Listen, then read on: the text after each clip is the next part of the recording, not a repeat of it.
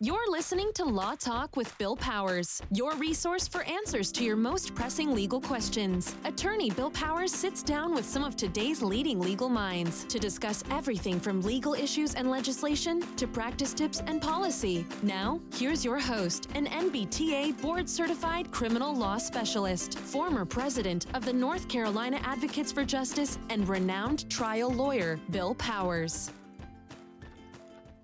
Hello, it's 2020, and we've begun recording our latest series of podcast conversations on Law Talk with Bill Powers.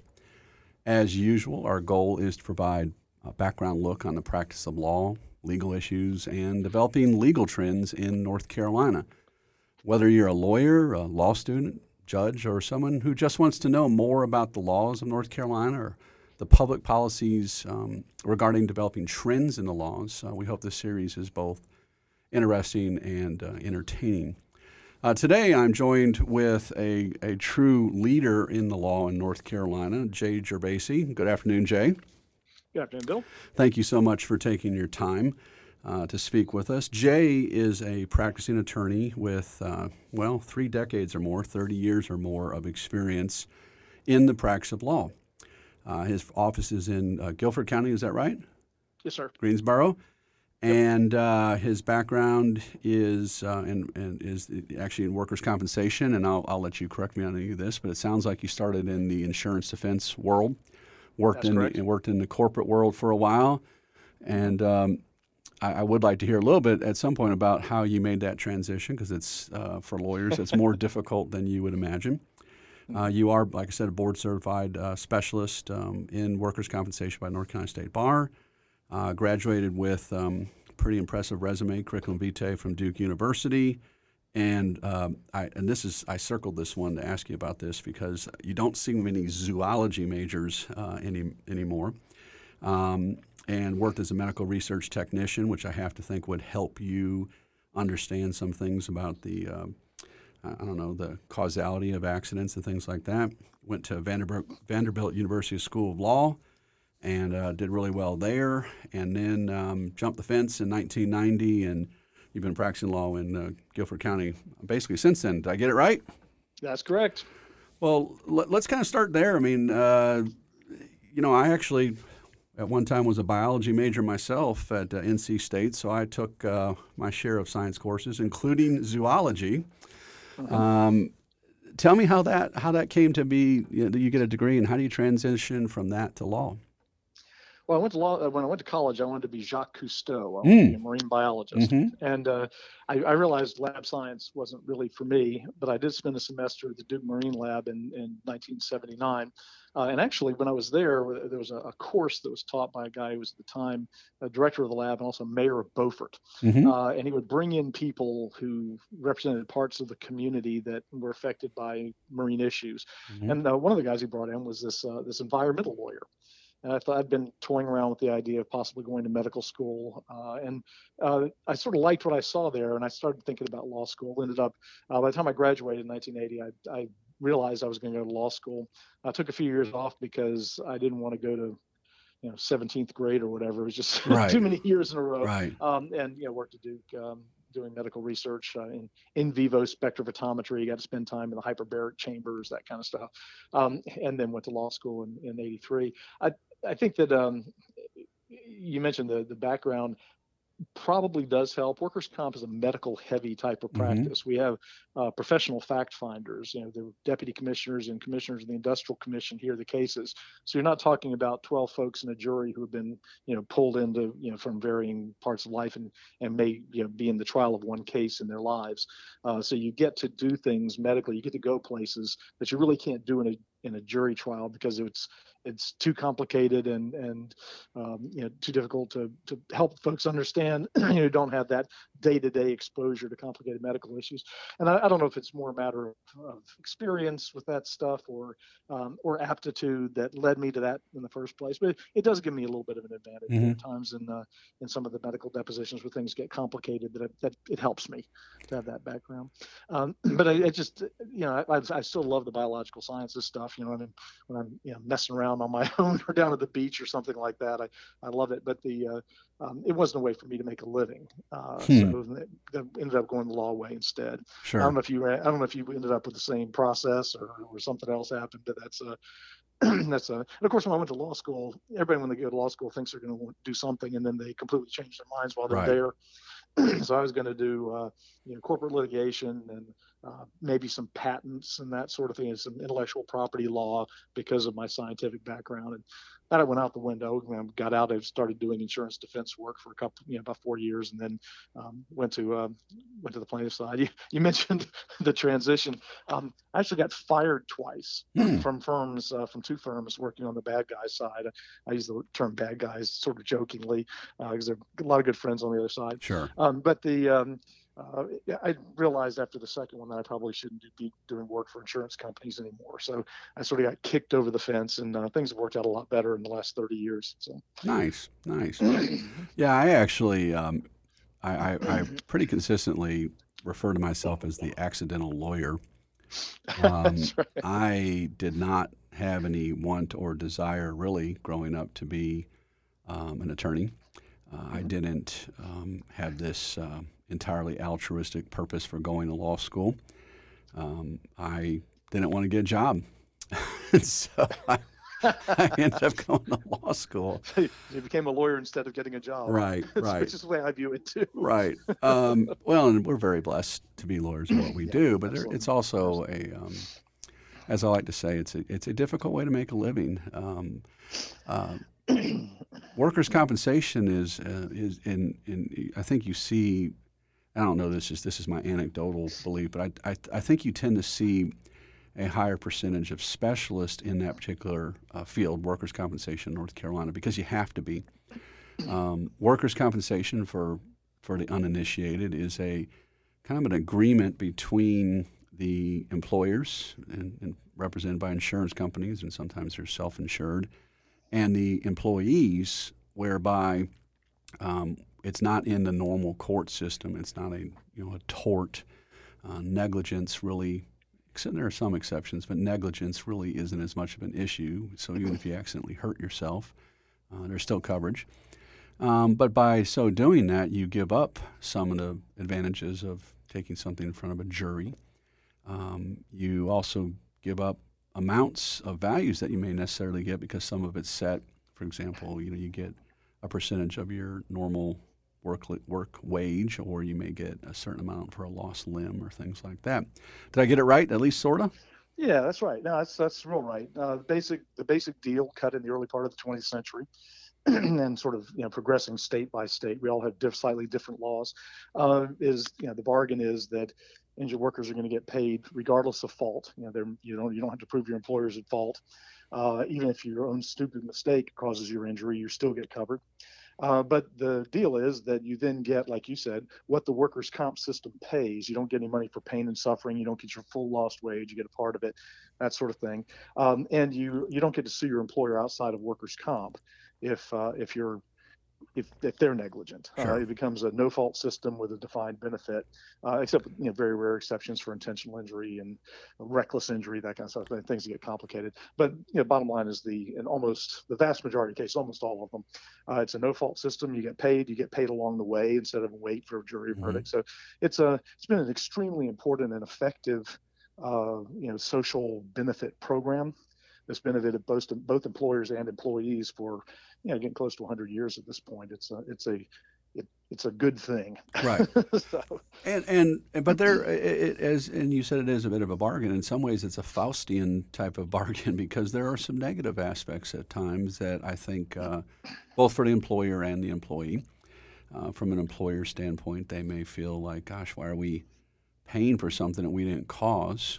On the other hand, employees are held to a standard that you have to give them notice, sometimes written notice. There's a timeline. I think it's 30 days in North Carolina unless there's an exception. And like you said, you're kind of lumped in with what the standards are as far as what a limb is worth. And, of course, you may have to be subject to talking to a company or an employer's doctor. From That's a from a, I didn't mean to step on you there. No, not at all. Okay. Is this something that, and after 30 years, I mean, and frankly, we do have a fair number of law students and other lawyers listen to the podcast. Is this something that you enjoy doing? Is this something that you feel like you're helping people? What's your motivation behind it? Yeah, one of the things that nagged at me, I guess I was raised to be sort of an empathetic person, to sort of focus on the underdog. I've never been tolerant of bullies. That's where they just couldn't stand them. Right. And when I was on the bad guy side, again, teasing about the bad guys part, there's a lot of good friends over there who do good work and good people. But if I won a case, especially one that I shouldn't have won, in a workers' comp case, for example, I would be, taking food out of the mouths of widows and orphans, sort of thing. And I was never as empathetic to my clients. I did the work, and I was, did what I was supposed to do and worked hard for my clients. But if an insurance company loses a case, it doesn't really make very much difference. If a hurt person loses a case, it's devastating to the family. So it's I was always sort of, personally more empathetic to the other side. It didn't keep me from, depriving the widows and orphans at the time, but it's more of a natural fit for me over here. And workers' comp does reach kind of close to the bone. It's about basic things like being able to provide for your family when you're unable to work. The injuries tend to be, well, at least the ones I deal with usually, severe, relatively speaking. And it's hard on families. Just the whole thing is a little more raw. And I guess I've got a tolerance for that. But it also sort of makes me feel like I'm accomplishing something for people when they have these problems. Again, there's nothing wrong with being on the other side, but it's for me, this is a much better fit. Right, and to be clear, you represent injured employees. That's correct. You do not represent the corporations, the companies, the employer, the insurance company. That's right. It's been 30 years since I represented those people. Right. And the wounds are fresh. There are things about working on the other side too that are difficult. You have to have each of us chooses our poison, but the insurance companies can be pretty rough on their lawyers. I'm really sympathetic to my colleagues on the other side with how they're driven by the folks at the insurance companies. It's again, everybody picks their poison, but that's a poison I didn't like very much. So right, and frankly,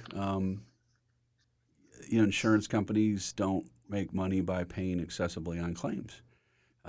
Or paying it all, yes. Right. And for the record, we speak to both sides, and sure. And there are good, bad, and not so nice things about both sides of the law, I think, at times. And I think workers' comp, and there are a few areas of practice where I can say this, but workers' comp to me is sort of where the rubber hits the road between the interaction, the daily, I guess, the humanity of the practice of law between the attorney and the employee. And that's a good way of putting it. Yeah. And it's true with my clients too. I mean, we have a multi-practice group, but a lot of our clientele are just ordinary people. We don't represent the corporations. We're not arguing about some shareholder derivative action or some overly esoteric issue. These are very real people, very real lives, and very real concerns. And so I'll ask you a question, and I think it's a real question for lawyers, especially. I've been doing it 27 years. I think I'm in my 28th now, and you're 30-something. One of the concerns we're seeing as practitioners for our generation, whatever that generation may be, I'm not a boomer. I think I'm a Gen Xer. But how do you maintain? How do you avoid burnout? And this is a personal issue. Like I go fishing. I walk a lot. I have a personal spiritual side. Tell me, as you feel comfortable. I'm not trying to put you on the spot, but sure. I think young lawyers and law students just see the glamour of things and that, the courtroom drama they see on TV, but they don't realize that it's not the very glamour. well, I tell my clients there's a reason there are no realistic television shows about lawyers, right. because they sit on the other side of a desk and talk to me. I talk to people, I read stuff, I talk on the phone a lot. Sometimes I go to court, and next week I've got to argue something at the Court of Appeals. I guess that's glamorous. I don't know, but it's pretty much just doing your job. Right. But most of it's just kind of things that other people would find boring. Part of it is because I like the job so much. People my age start thinking about retiring and that sort of thing, and I don't want to. I like what I'm doing. I mean, I'd like to have, more control over my time and maybe be able to do other things more and that sort of thing. But I don't really see any need to stop doing what I'm doing, because I just enjoy it so much. Going to the office is not a burden for me. Now, part of it is also that I've been practicing by myself now for the last 20 years, and for me, because I'm such a weirdo, not having to satisfy somebody else makes the job very, very easy. I mean, if I can go to the office when I want, I can do my work when I want, as long as I do it, and I don't have to care what anybody else thinks. So that takes a pressure off that makes it, again, very easy for me not to be burned out. When I was working at the larger firms, when I was on the defense side, there was a lot of pressure to bill hours, that kind of thing, and to look sort of the right way in terms of your attitudes toward things, which I didn't like. And even when I was practicing on this side for the first 10 years with a firm here in Greensboro, which I guess is now it's Ward Black Law. In fact, I was over there last night for some little gathering. Okay. But it was Donaldson and Horsley when I got there in 1990, and Art Donaldson, Bill Horsley, tremendous lawyers. Bill is formally retired. Art is kind of getting that way, I guess. But I enjoyed working with them, but even so, being in a firm with other people applied pressures to me that made me not like the job as much as I would. But practicing on my own like this and sort of just doing, I may have been retired for 20 years, I don't know, but I don't feel, and for me, the outlet is generally family things. I'm a bit of a couch potato. My wife and I enjoy spending time together, doing anything or nothing. My daughters are great people. Their fiance and husband are people I enjoy spending time with. So it's just a lot of it's sort of quiet, boring family stuff for me. I don't fish nearly as much as I'd like to. I mean, I see your stuff on Facebook, and I'm just grossly envious of you out there, driving the redfish crazy. But it's man, I like going places modestly, that sort of thing. I mean, I don't have any need to take a 3-week cruise to the Pacific or anything like that. But it's just normal day-to-day life makes me comfortable. Right. Well, and that's the good stuff as you get older is I've got one that's about to go off to college, and you realize, God, you have so many days, and they're limited and they're counted and they're measured, and sometimes that's good, and sometimes you're like, boy, I'm gonna be lonely. So I don't know. I don't know if younger lawyers or even law students realize that the practice of law, I think, and I want to hear your perspective on this, but I think it is more of a marathon than it is a sprint. There are periods when you sprint, and it's always important to work hard, but there's a large measure, in my mind, of pacing yourself and being smart with your time. And Jay, when I first started practicing law, I was telling someone at the clerk's office about this yesterday. My first lawsuit I filed, I typed on an IBM Selectric. And I had to explain to them first what that was. They had no idea. And I said, well, if you really want to talk about how interesting it was, we used to use something called onion skin, and then we would put a piece of carbon paper and we would do stone tablets. Right, cuneiform, right? But with the advent of technology, and I'm a techie guy, I mean, I remember always priding myself that I had one of the first pagers in the courthouse, and I remember having a sports feed, and we had a Nextel flip phones with texting, and now it's a tool, and it's something that I use, but it is also something I have to be very careful with my time as far as access with clients. How do you deal with that? I don't mind calling people after hours if it's my choice to do that, as opposed to giving full unfettered access, which I don't do. I don't know many lawyers that do. What are your thoughts on it? I don't think you can do that, especially with the clients that we have, that you have as well as I do. You're talking about, a very personal relationship with your clients, with ordinary people. The things that are happening to my clients are bad, and it's sort of like church. You can't, if you open yourself up too much to empathy, basically, you can be drained and you become useless to everybody. I mean, if you allow the process to suck you dry into just an empty husk, then you're not going to be any good for any of your clients. Right. So you have to. I mean, I talk to my clients at odd hours, but yes, it's my choice. I mean, I've got a friend. In fact, the lawyer I'm going to be arguing the Court of Appeals case for next week has her clients have her cell phone number. And occasionally we'd be at lunch or something, and she'll spend most of the time fielding calls from people who have problems. She also does, pretty much all workers' comp stuff. And it's just, I just can't imagine doing that. I mean, you have to have the ability to not have the practice all over you all the time. But it does tend to chase you around. Right. It's one of those jobs where, you don't leave it at the office when you go home. But it's, or at least I can't. There are too many medium and long range horizons going on. Right. It's I don't know how your practice is, because I know that a lot of what you do is going to be trial focused on DWIs and that sort of thing. For me, the cases, a workers' comp case goes on potentially for a very long time. Right. And you'll have a person who's getting benefits, and different issues will come up. You'll have to have trials over them. You'll have go to the Court of Appeals, that sort of thing, maybe sometimes multiple times in the same case over the course of a decade. And it doesn't really leave you, you never really finish everything at the office. But that doesn't seem to get to me much. Again, with respect to any, law students who are listening, it's really very individualized. Like you were saying, the things that make us, that help us to maintain balance are very personal and individualized. So you sort of have to figure out what it is that's going to make you balanced, and do that. I think. What do you think? I agree with you. I said, you do you is the kind of thing. Now, one of the things I'm interested in as a lawyer is this idea, what I call an internal compass, a moral compass, natural law theory.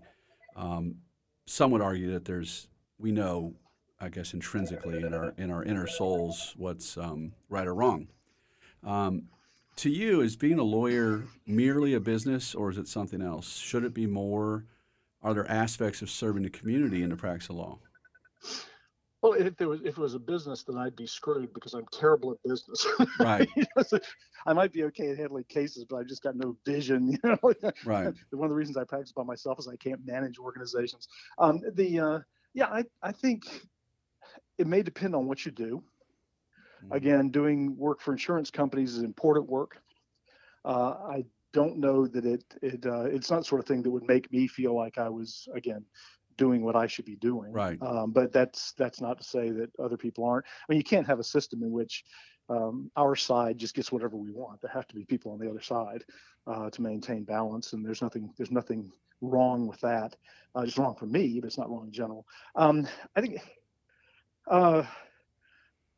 think for me, and again, in a practice where you're representing people in some of the most basic parts of people's lives, it kind of goes beyond being a business sort of thing. It's I almost don't have to look at business very much. It's really about representing the people. But again, that's for me.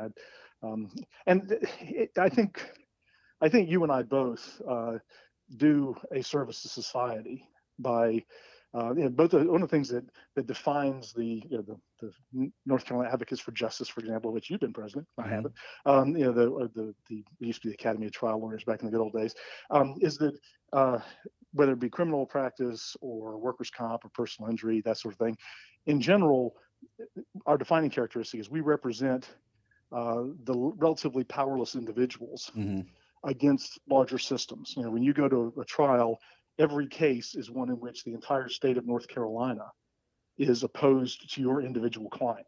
Hmm. They're always bigger than you are. For me, my hurt person never has the raw power of the person on the other side, and I just find that really rewarding. It makes it easier for me. Well, I agree with you. One of the things I like to tell younger lawyers, and I think I try to disabuse them of some notions. One of which is that lawyers just ton it in the financial perspective. Part of the better part of compensation, in my mind, is being able to help people and getting to know our clients. Um, and there are some practice groups where they just ton it. They make a lot of money, but the Yeah. average in and out lawyers, I just don't think that's the case, or it's not what people think. And I do get worried when I hear people going to law school because I want to make a lot of money, or I think law to me is a higher calling, and I know the law schools. I was actually speaking with Peggy Abrams on the phone earlier this week, and we were talking about law Hmm. schools and who gets admitted. And law schools, I think, are very much interested in people who have um, perspectives that are a bit more altruistic in nature. In fact, one of the problems now is that the cost of school has gotten so high, that even if you wanted to be a public service lawyer, you can't always afford to do it because of the amount of debt that you come out of law school. So um, it's different now than it was when you graduated law school in That's for the sure. early 80s. And it's different for me as well. Um, and we have jobs to do, and sometimes we like parts of the jobs, and there are times not so much. Um, that that that it is a lot to carry, especially when you know that person's looking at you and saying, this is my life, this is my livelihood, and we take those jobs and those roles and responsibilities seriously. Hmm. So, and I'm glad you did mention NCAJ. That's an organization that I do recommend, whether you are an insurance defense lawyer, or you're a prosecutor, or a plaintiff's lawyer, or a criminal defense lawyer. I do encourage the lawyers to get involved in the community, in the legal community, and their individual community. So, if you're a plaintiff's lawyer, NCAJ. If you're a district attorney, the Conference of District Attorneys, because there is more to the practice of law than just stepping in a courtroom or arguing motions or going to court of appeals. I think we have a duty to give back to the community. Hmm. And you've been very generous with that with your time. I see Yeah. you do that yourself. So how did you get into that? What kind of things do you do? I mean, as far as you mentioned going to an event at Janet Moore Black's place this last week. I mean, and not. Well, it was a welcoming party for a new lawyer there, and I mean, I've Well, that's despite important having too. left. Welcome to the Yeah. practice. But yeah, go Yeah, ahead. and despite having left that firm, Hmm. Janet Ward's a friend of mine, Right. and they just had this little gathering. It was no big service thing. I just ran over there for an hour and said hi to some of my old friends, um, and but as far as the activity within the bar, um, a lot of it for me is self-serving, admittedly. So, when I was casting around trying to figure out what I was going to do after I got fired the second time, Hmm. Tom McNeely down in Charlotte was Hmm. I was networking around. He said, "Well, I don't have anything for you, but whatever you do, you've got to get involved in this North Carolina Academy of Trial Lawyers because I got this workers' comp committee. It wasn't even a section yet, and all the top plaintiffs lawyers who do it, that stuff are there, and you'll learn a lot from them." And that was absolutely true.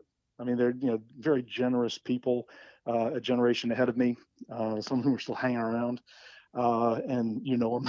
It's, or just it made me a much better lawyer. And when I went to work with Art and Bill, I was the only guy there with any real comp experience, and they'd all been on the other side, and I'd been practicing law for 4 years. So there was no place in the firm that I was going to get the ability to become a better lawyer. Hmm. So getting involved in the organization was critical for me.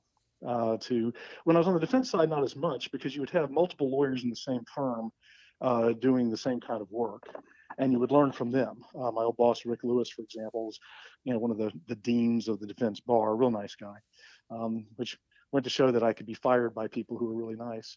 Hmm. But you would, and also on the other side, there's a certain amount of more sort of jealous guarding of the expertise because the competition for the insurance company clients is harsh. And really weighs on the lawyers. So you don't have quite as much cooperation on the other side. Those lawyers tend to do community things in the outside community more. In my observation, and more likely to be on the boards of symphonies and that sort of thing than we are, because they don't have the same sort of a level of activity in their bar groups that we do. But it's just important to our clients. And I do a lot of continuing education presentations, have for a while. I do the workers' comp annual case law update every year that we present at our convention.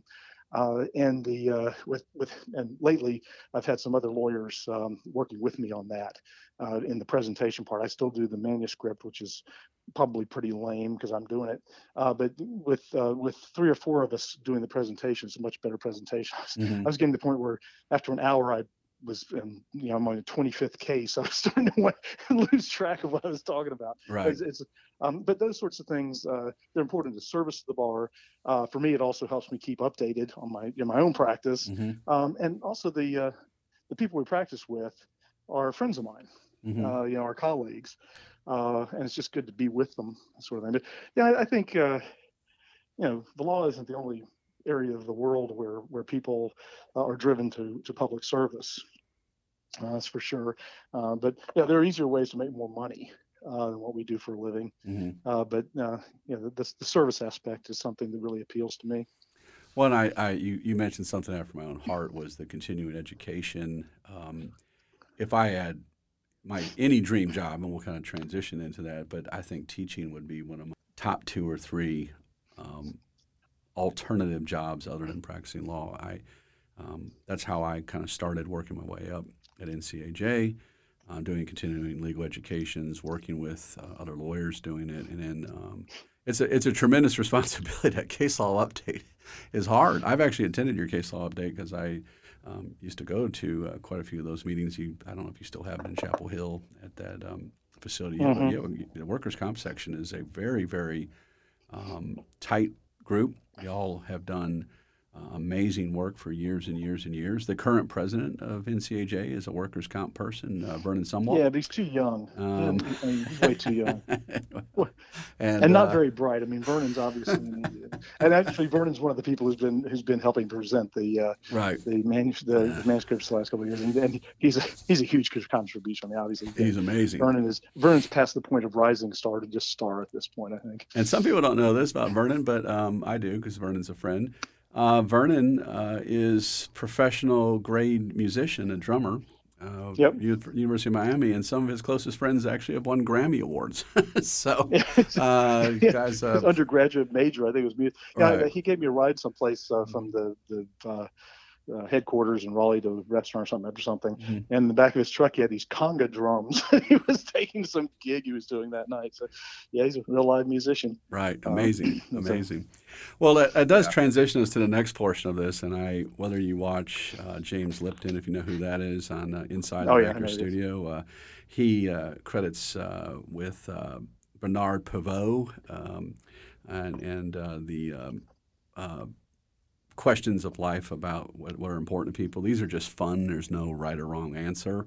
I do love sometimes the answers I get because I think it's meant to show just that lawyers are different people. It's okay to be quirky, and there's not one type of person or personality.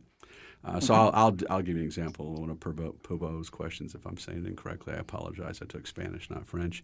What sound or noise do you hate? And I'll tell you, I have an ongoing relationship with leaf blowers and low-flying helicopters that circle my office right now. So I don't know which one I hate more.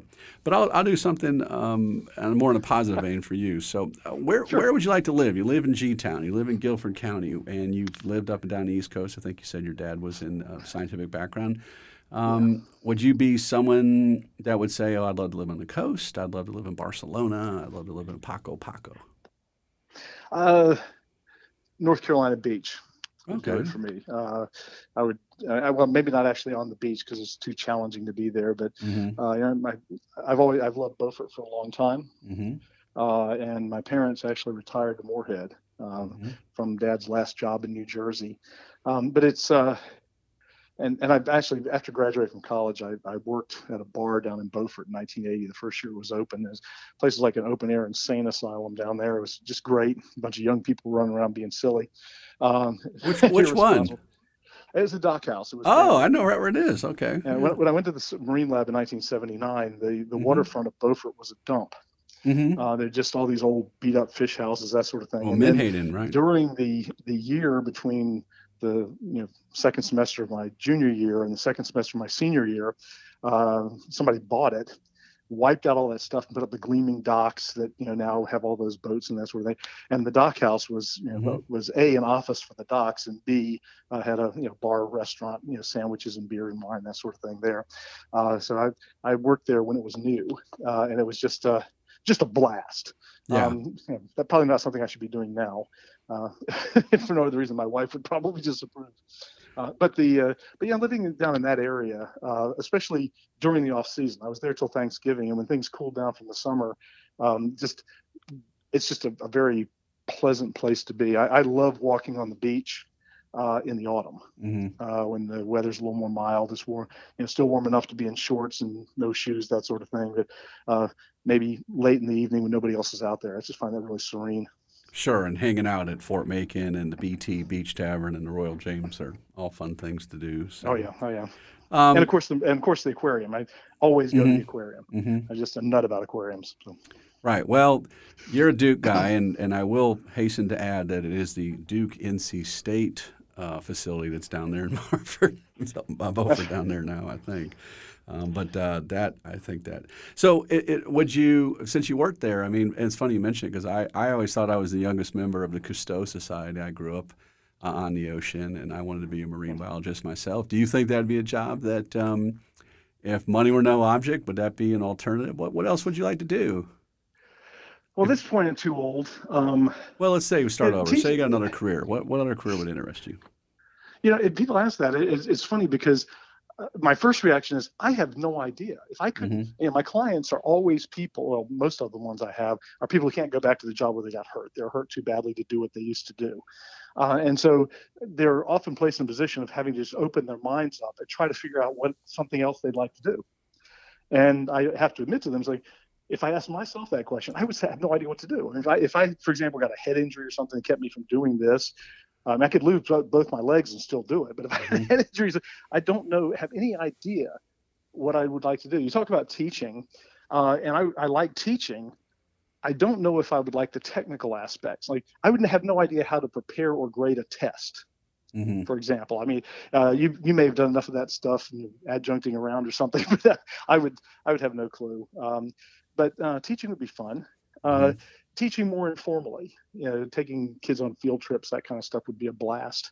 When I was working in Charlotte, I volunteered at Discovery Place and did interpretation at the touch pool on Saturdays, and that was just huge fun with the kids, that sort of thing.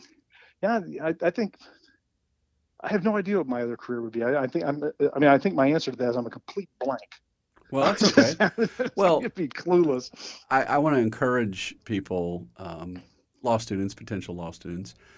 I don't personally think there's one type of degree or one type of background that's mandatory to go to law school. I went to law school with a woman who, as I remember, played French horn at Juilliard. Wow. And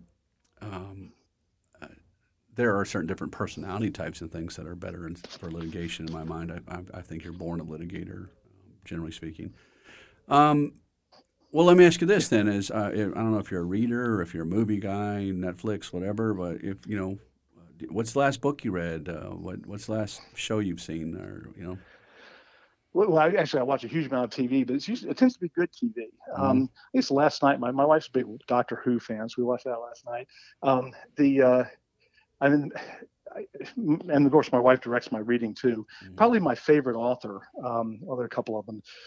One is Terry Pratchett, who died of brain disease a few years back. His Discworld series is just magnificent. Great stuff. Huge fun. The Good Omens series they had on Stars recently, I think it was, is from a book that he did with Neil Gaiman, who is another one of my favorite authors. And then there's a guy named Neil Stevenson I think he lives in Seattle. I think he was a physicist originally, but he writes these sprawling things. There's a 3-book set called his Baroque Cycle, which I think the first one's Quicksilver, and then the second one is something else in System of the World or something. And it's like 3,000 pages by the time the smoke clears. But it's sort of it's fictional, but in historical fiction that covers from the early 1700s through the mid to late 1700s, when sort of the world was developing the idea of money and credit, which had never been there before. Some of the political stuff. He has these appealing characters who just end up all over the world, literally all over the world. I remember thinking, with all the work he must have put into researching this, if it hadn't sold, he'd be screwed. But the most recent things I've been reading are the things by Patrick O'Brien. Mm-hmm. My wife made me do it. The Master and Commander movie with Russell Crowe and Paul Bettany some time ago was sort of a combination of a couple of these Jack Aubrey, Stephen Maturin books. There are 21 of them. I didn't know that. Oh yeah, it'll eat your time. But the ability to get a Kindle app on my phone is great, because if I'm standing in line at Walgreens or something waiting for medicine, I can read some. Right. But it'll also, if you're not careful, it'll destroy your life. I mean, just reading all the time instead of doing your job. And that sort of thing. Yeah, I guess the most recent one is I'm in the middle of one of O'Brien's earlier books before he did the Aubrey Maturin series. That was great books. Jay Trey, he likes them too. He's a big fan. Jay's more literate than I am. Another Duke guy too. Yeah. A couple years ahead of me. And a good bass player, if I remember correctly. I think he's got a musician. And rugby player, too, if I remember right. So, yeah, he's a great guy. There's a distinction of having played rugby for both Duke and Carolina, I think. Oh, I did not know that. Law school. I don't think he admit the latter, but... Yeah, can't have everything. So, in kind of a closing type of situation, and I'm always trying to encourage younger lawyers or people considering law, what words of wisdom do you have after being in the trenches 30 plus years? Is it a career that you think you would? It sounds like you'd do it again. Absolutely. I don't know if I would, to be honest with you. There are times. Really? Yeah, I think it's a hard way to make a living, and I think you have to be very careful in choosing where you spend your life and where you spend your time. I enjoy helping people. I do get tired of some. As I've gotten older a little bit, some of the procedures and protocols, but I do enjoy helping people. But there are other professions out there. What advice do you have? Whether it's a new lawyer, hey, go for walks every day, join the bar, or whether someone's considering law school. Well, one of the things that like you referred to earlier, it's hard now because the debt loads that kids are coming out of school with. Place them in a situation where they're sort of forced not to leave jobs, almost like health insurance. You can't leave. For me, it was just brainless inertia. My first job out of law school down in Charlotte was not a good fit for me. Just put it that way. But it was to the point where I was getting sort of physical symptoms of stress, which is very rare for me. I mean, I don't really, things don't bother me particularly, but it was that bad. And I was fired there 2 weeks before my oldest daughter was born. And my wife was thrilled. She was so happy. And we had, there wasn't really a safety net. And because I'd been so miserable, that's how bad it was. I guess one of the keys is don't be afraid to look around and find other things that if you're not enjoying where you are. Absolutely. Don't think that you have to do the same thing the whole time you're practicing. And don't get locked in too early. I mean, that's all easy advice for an old guy to give. That's and good if you advice. Don't be a lawyer. Don't be a lawyer. I mean, do something else.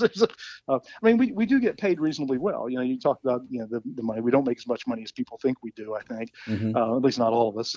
But it's a lot more than I'd be getting paid doing just about anything else I'm qualified to do.